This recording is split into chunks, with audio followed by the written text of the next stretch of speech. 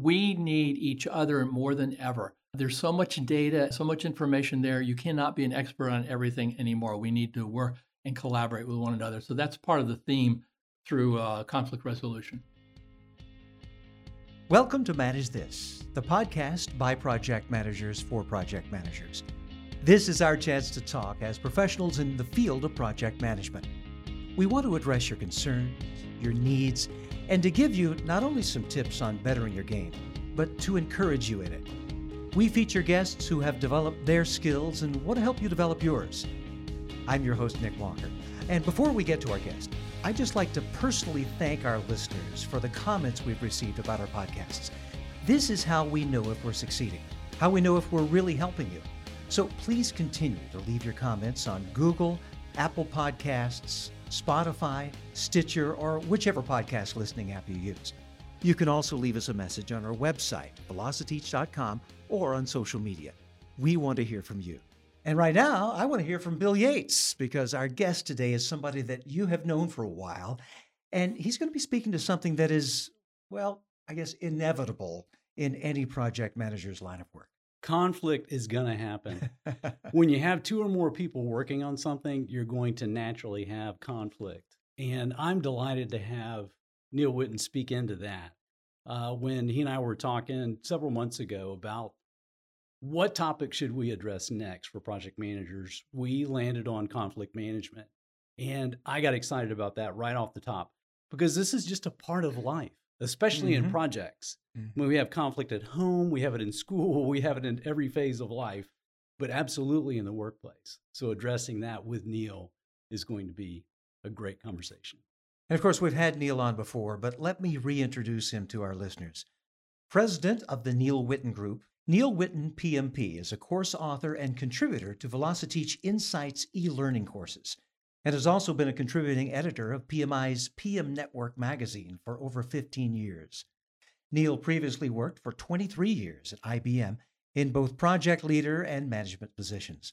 Neil is a popular speaker, trainer, consultant, mentor, and best-selling author in the areas of leadership and soft skills, project management, and employee development.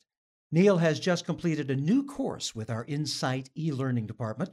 The course is titled 7 Steps to Successful Conflict Management. Neil, welcome once again to Manage This. I am honored to be here. Thank you so much. All right, let's get right into it. What all are we talking about when we talk about conflict in the workplace? Do we have maybe a definition? Well, I do have a definition, but as you would know, conflict is a natural part of the workplace environment. You cannot get away from it. As a matter of fact, if you work around people consistently, you're going to run into conflict. And by the end of any given week, you're probably going to have had that conflict several times a week. As far as defining conflict, definition that I use is it's a disagreement or disharmony between individuals arising from actual or perceived differences or incompatibilities. And I want to emphasize the perceived part, because a lot of conflict is because we have a perception. We have our own lens that we're looking through, and we don't fully understand the other person's position and what they're going through, and consequently the conflict evolves. You know, I'm sure for some people, they maybe either like to maybe deny that there's conflict going on, or sort of sweep it under the rug, or kind of, let's look on the bright side. But there's probably some indicators out there of what conflict is. And what should we be looking for? I'd say some obvious indicators of conflict could be open hostility and lack of cooperation and people missing commitments, that sort of thing. But there's subtle conflict that's everywhere, and it can manifest itself as one or more team members demonstrating a change in communication, such as body language or tone and volume of voice, or being indifferent or low key, but deliberate sniping and gossiping. Those kinds of things mean that there's something going on in the back office and that we need to get to the root of. That's good, Neil. The key word of subtle, that really resonates with me. There are times when you walk into a situation and you see two people at it. I mean, they're that close to just, going physically at each other. So you're like, oh, I think I have conflict. But more often, what I've discovered with project teams is what you describe. It is subtle. It's a different tone of voice. It's a lot of times I'll walk into a room and there's not an energy level there that I normally sense. There's no laughter. There's no chatting. There's no side conversations going on. And it may be everybody's just totally focused on work, but sometime after a while, I think it becomes a kind of a warning signal of, hey, wait a minute, there's some underlying conflict here. People are at odds, they're quiet, they're kind of out of their normal behavior. So then we need to get into it and see, what is the source? What's happened? What did I miss? That kind of thing. So I think the subtle signs are the ones that, as I grew as a project manager, those I had to become more aware of. So I think it'll be interesting to see what we get into with some of these examples. Is there a common source? I mean, does it all stem from the same Nick, place? that's why you're here in the room with us. Ah. This is an intervention. To instigate the you're conflict. It, dude. Yeah, you're the conflict guy. I hear people often say that breakdown in communication is a major root cause, but it's not always that. I'll give you some examples of causes of conflict. In my course, I have over a dozen of them, but I'll just throw a couple out from memory here. Limited resources. For example, we all need access to resources, whether it's time or funds or IT services. Maybe you just need a meeting room or help from colleagues. And when there's too little resource to satisfy that need, conflict can arise. Absolutely. Personality clashes. We all think a bit differently. Sometimes the slightest offense can fester into a more serious conflict. And another one's unfair treatment. We've got our own perceptions of what is fair and not fair, and oftentimes without the other party having a clue that we feel like we've been wronged. I'll tell you one that I really like a cause, and that is psychological needs. Most people have some desire for power, control, and status recognition, and these desires can also lead to conflict. And let me throw one more out that comes to mind. Poor implementation of recognition and awards. Most of us feel that we're not appreciated enough. Yeah. And seeing your coworkers being recognized can sometimes leave you with a feeling of being overlooked and can become a breeding ground for resentment and conflict. And so, as you can see from the few examples I've given, there's a lot of causes for conflict. And there's many more I don't have. But one thing is certain. Conflict is exceptionally pervasive in any work environment. Even teams that are high-performing teams, there's still going to be some conflict. And in fact, in high-performing teams, you actually want conflict sometimes. Right. Because what it does is it refines the thinking and the thinking process and helps the team to actually move forward more quickly and so forth. And when I think of conflict, I actually don't think of negative. I think of something positive. I'm not going to say I look forward to a conflict in a negative way and people yelling or something like that. I would never look forward to that. I do a lot of traveling as a consultant as well. And when I'm working with people and there's two people that are not getting along very well, I actually enjoy working with those two people because my goal is to turn that around into something very positive so that when they leave the room together, they're just built a bond stronger than it was before they walked into that room. That's good. It's an opportunity for clarity. It's a great opportunity. Yeah. So I look forward to conflict, and it's not something we should be running from. So when we see these sources of conflict, when we see these things happening, where do we go? What do we do? There's been some research, I understand, on how we actually resolve some of these conflicts. Well, there's something called the Thomas Kilmann model that is very popular. There's a few models, but this one particularly is very popular. And what these two guys have done, Thomas being one and Kilmann being the other one, they identified 5 strategies that you can choose from when you're about to engage in a conflict. In other words, how do you go about resolving that conflict? And the strategies are competing, collaborating, compromising, avoiding, and accommodating. So let me give you an example.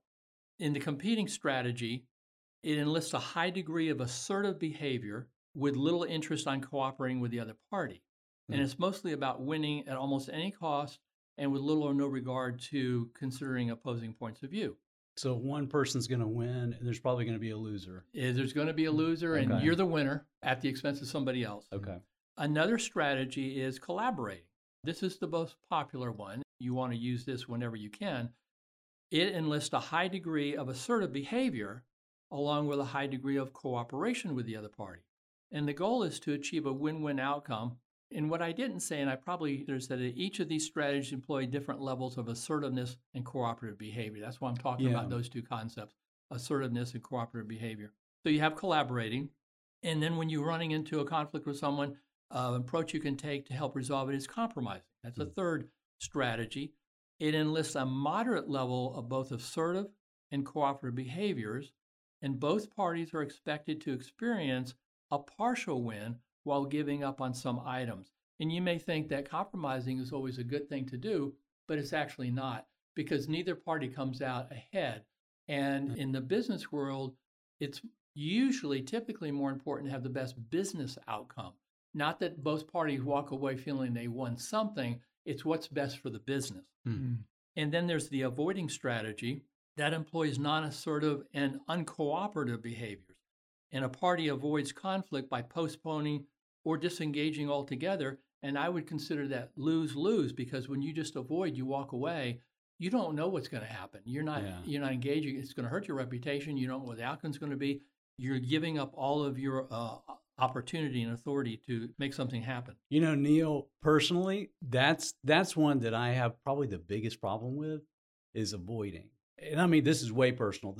My wife and I have been married 32 years, okay? And early in our relationship, before we were married, when we were dating, our approach to conflict is very different. And man, we were dating, that became very apparent very quickly. She's an avoider, and I'm more of a, let's deal with this before the sun sets.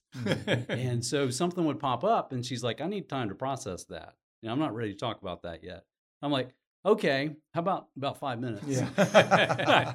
So we all live with people that are wired different ways. And I think, for some, that approach of avoiding is kind of their go-to.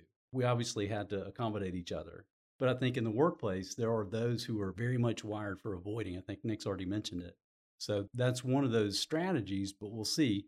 Collaboration is better. Avoiding is very common, but it's almost never the right answer. Yeah. Something that I learned at a very young age is I don't ever run from conflict. I decided at a very young age that I would never, ever, ever run from conflict. And I don't, and I haven't, and I won't, and I never do.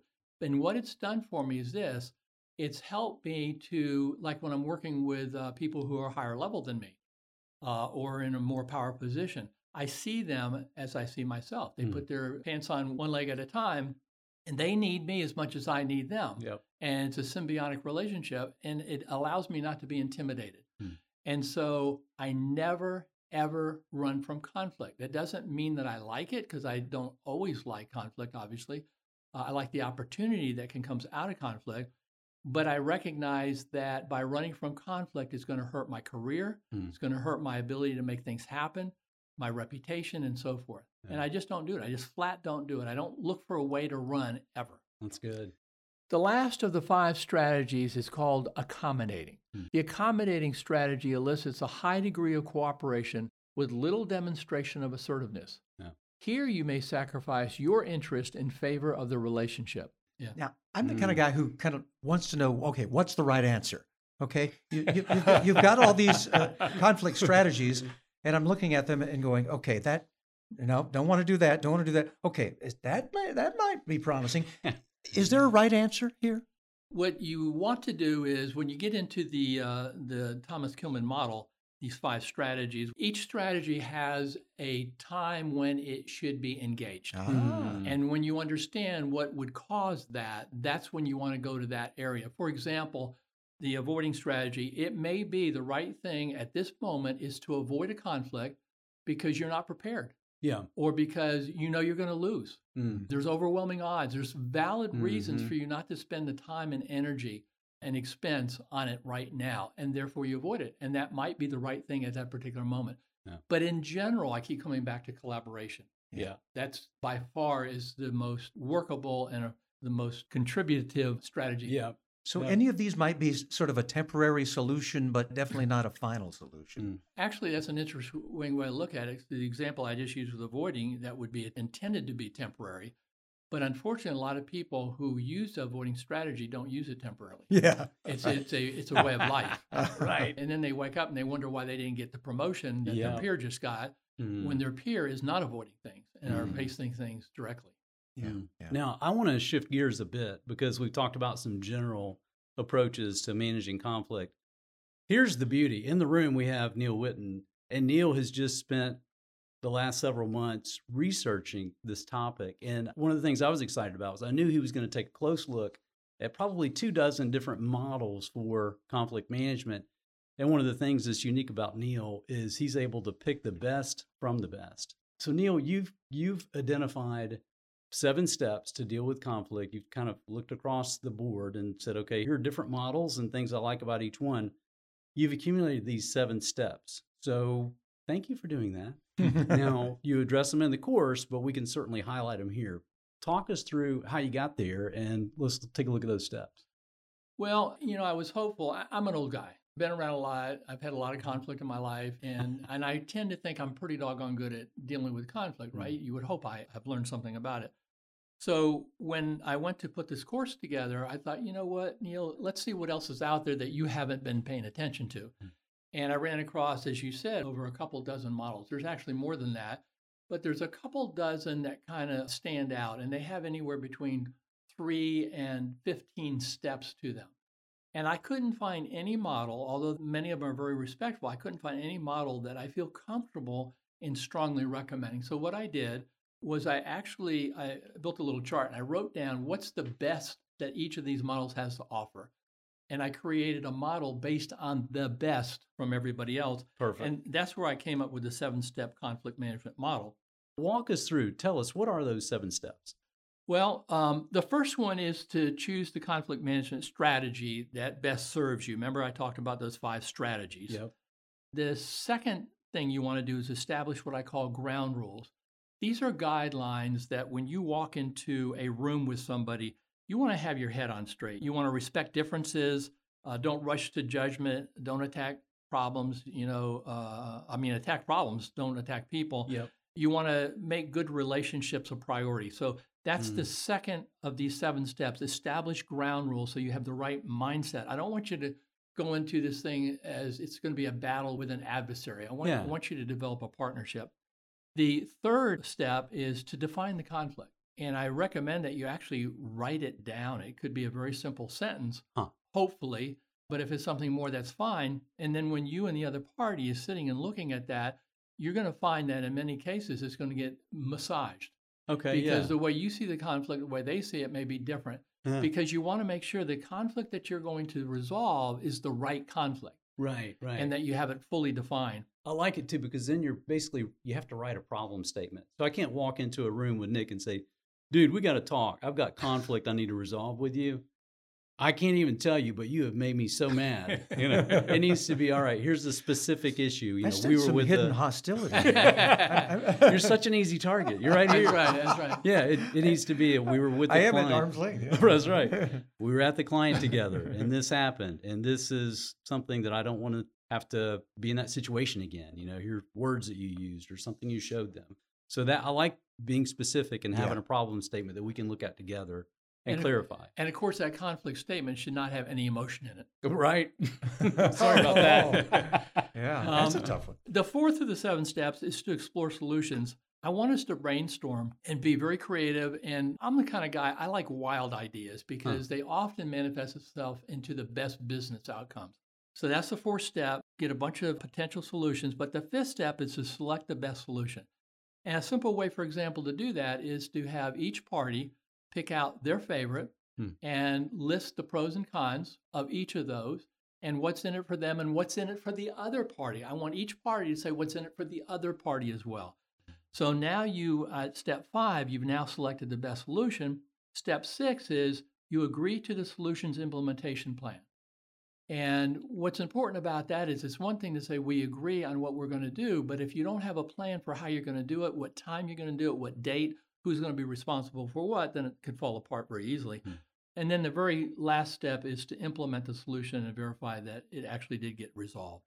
Now, one of the things tying back to the model that we discussed before and now looking at these steps, one thing that's very obvious to me is after doing a little bit of homework, this thing becomes collaboration, right? You define the conflict, then you sit down. Now Nick and I are in a room, elbow to elbow, looking at this thing, and I'm explaining why I sense this conflict and what I think some options are, getting feedback from him. So it sounds like it's heavy collaboration for the majority of these steps. It is. Yeah. And we've got to work things out together. And that's why I keep coming back to, or I was in the beginning about collaboration is the most popular part of it. It forces us to work with each other, to understand each other, to listen to each other, and ultimately to bond with each other. We need each other to achieve things. In the world we live today, it's so much different than it was 100 years ago. It's not as common anymore for one person to achieve something big. We need each other more than ever. There's so much data, so much information there. You cannot be an expert on everything anymore. We need to work and collaborate with one another. So that's part of the theme through conflict resolution. Got it. Neil, I got to ask you, is this something that the project manager will instigate? Is he in charge of trying to manage this conflict? Or is he going to say, okay, you guys, go into a room and just work this out? Well, I've got my views on that. This is debatable. It isn't to me. My style is people working for me or working with me, I want them to be as self-reliant as possible. Mm. I want them to be as independent as possible. I don't like the concept of micromanaging. Nobody wants to be micromanaged. People are exceptionally talented if you just give them the opportunity to be so. So as a project manager, if I have two people that have a conflict going on, I want them to fix it themselves. Amen. If they need my help because of my power position, because of the resource that I have access to, any support I can give them, of course I want to be there. Yeah. If they need me to be a mediator, I will be there. But I don't believe my job is to give them the solution. I believe my job is to plant seeds. Maybe I might lean them in a certain direction, but I want them to have the ownership. I don't want that to be lost in the equation.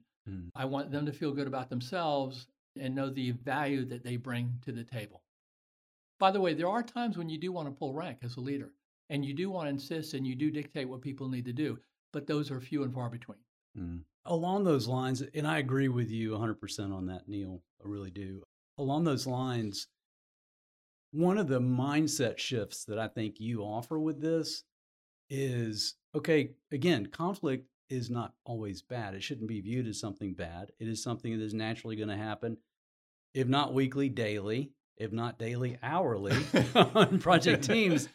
So, practically speaking, the project manager wouldn't even have time. If they were just always trying to jump in and help put out fires or resolve conflict, okay, what else would they be doing?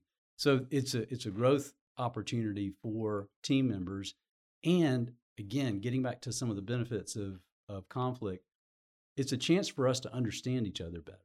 So by, as a leader of a team, if you have two team members who you see are in conflict and you encourage them, okay, here's some steps to walk through as you tackle this conflict, go try it on your own. I'm here if you need help.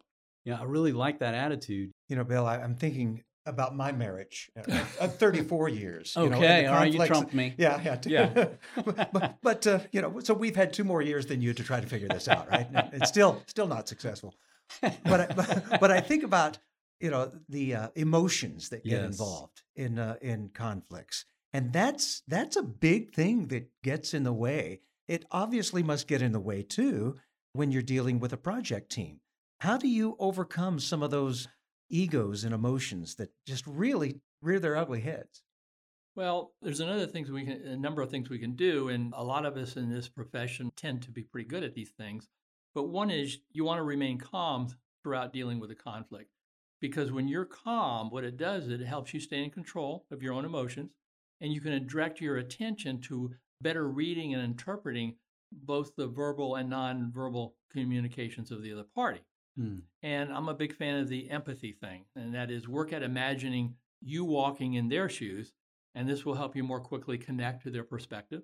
Another one comes to mind: be gracious, respond politely, and apologize if appropriate. I'm a big fan of apologizing.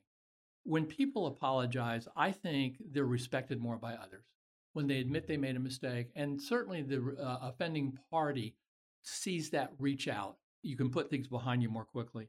Another one I'll throw out is you want to allow your counterpart to talk without interruption. This will help open communication between the parties. So there's things you can do to kind of settle things down a little bit, the emotional aspect of it.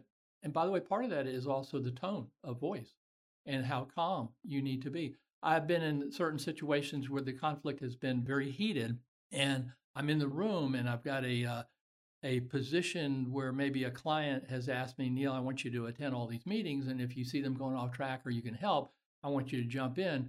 And so the first thing I do is I start talking very deliberate, slower, and calmly, and start getting us to get a mindset on we've got to remove the emotion from the room and start looking at the issues as objectively as we can.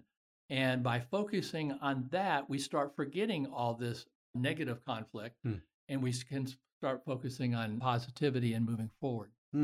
Neil, one of the things I feel like I've got to bring up that you're reminding us of a key fact, which is face-to-face communications is the most effective. You've talked about visual cues that we see, somebody, they have their arms crossed or they kind of turned away from me as I'm having this conversation with them about conflict. You talk about tone of voice.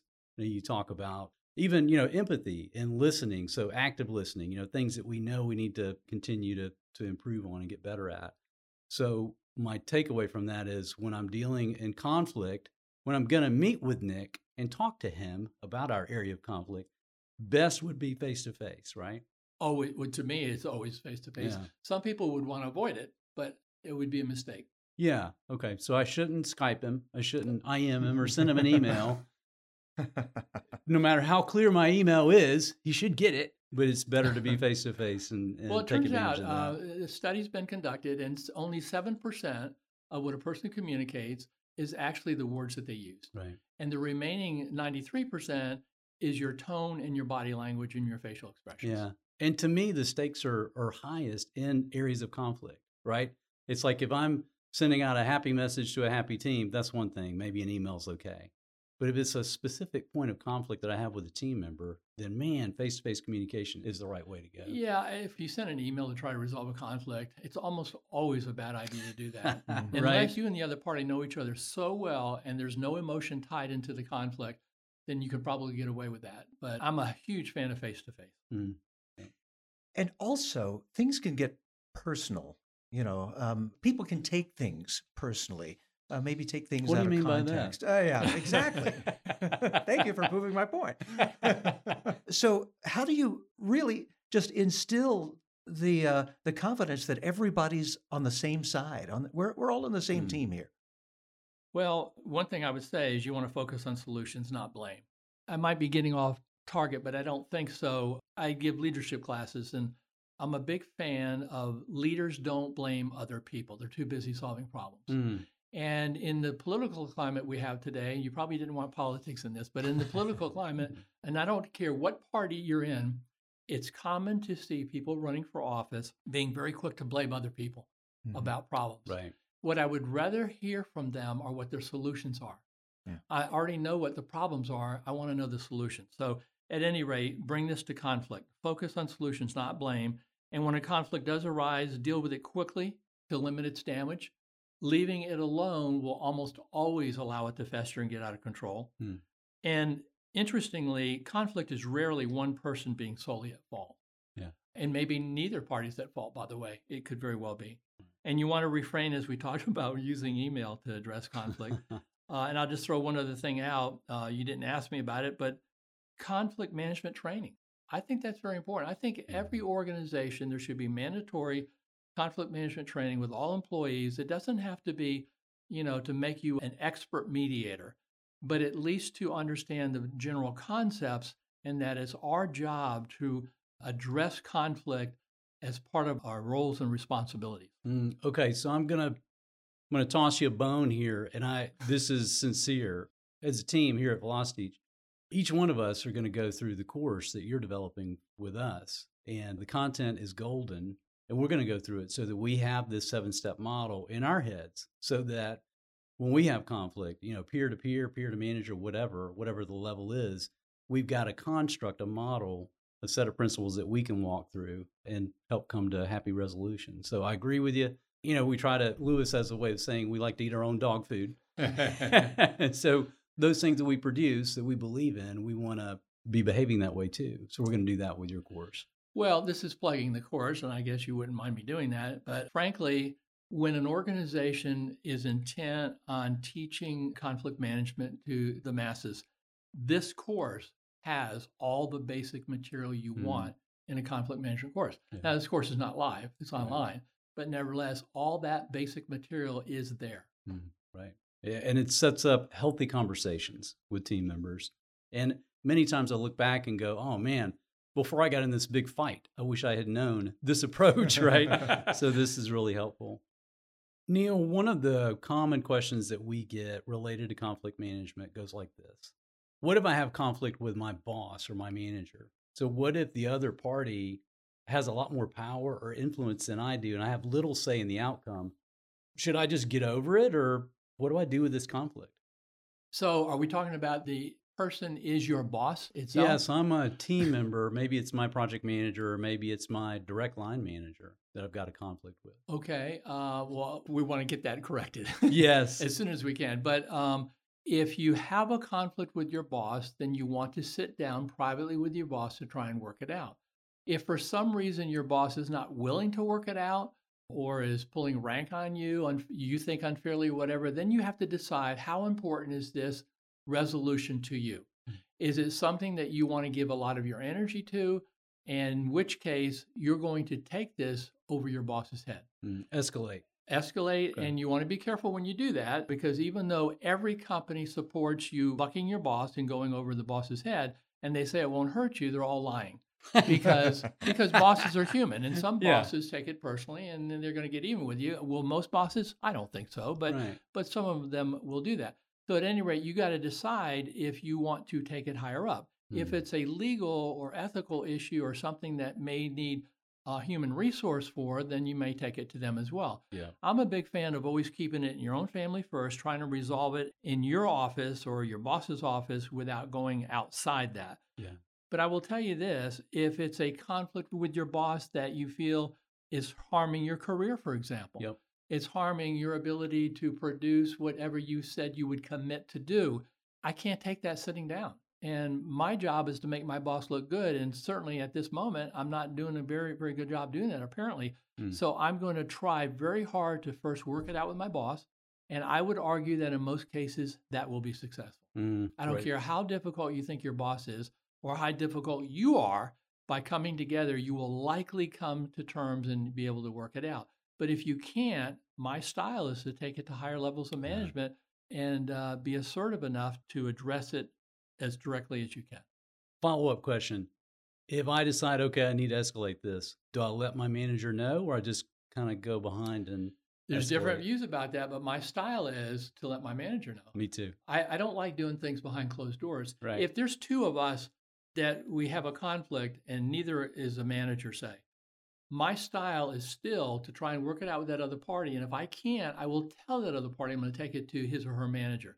How would you like to come with me? Yep. So here again, I would tell my boss I'm going to take it to his boss or wherever I'm going, and I would give my boss an opportunity to be there while I'm doing it. I like doing things openly, and I think even though it might be painful at the moment for my boss to be there, over time, my boss will probably respect the fact that I did it openly and maturely.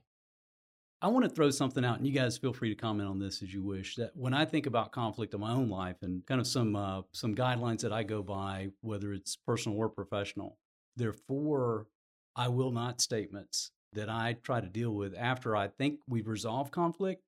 And it is, okay, 2 parties have had conflict. I've had conflict with someone. We've worked through it.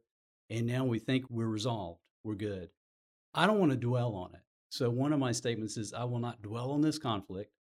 I will not revisit the conflict or use it against the other party. I will not talk to others about our conflict. So I'm not going to gossip about what Nick and I talked about in confidence, perhaps. I will not let this conflict hinder our working relationship. So if Nick and I have something, we work through it, then that's between us. We're good to go. We're solid. I'm not going to gossip about him or throw him under the bus later. So are those okay with you guys? Does that make sense? Those I will nots? I especially like the one of keeping it in confidence. Yeah. I think that's so important.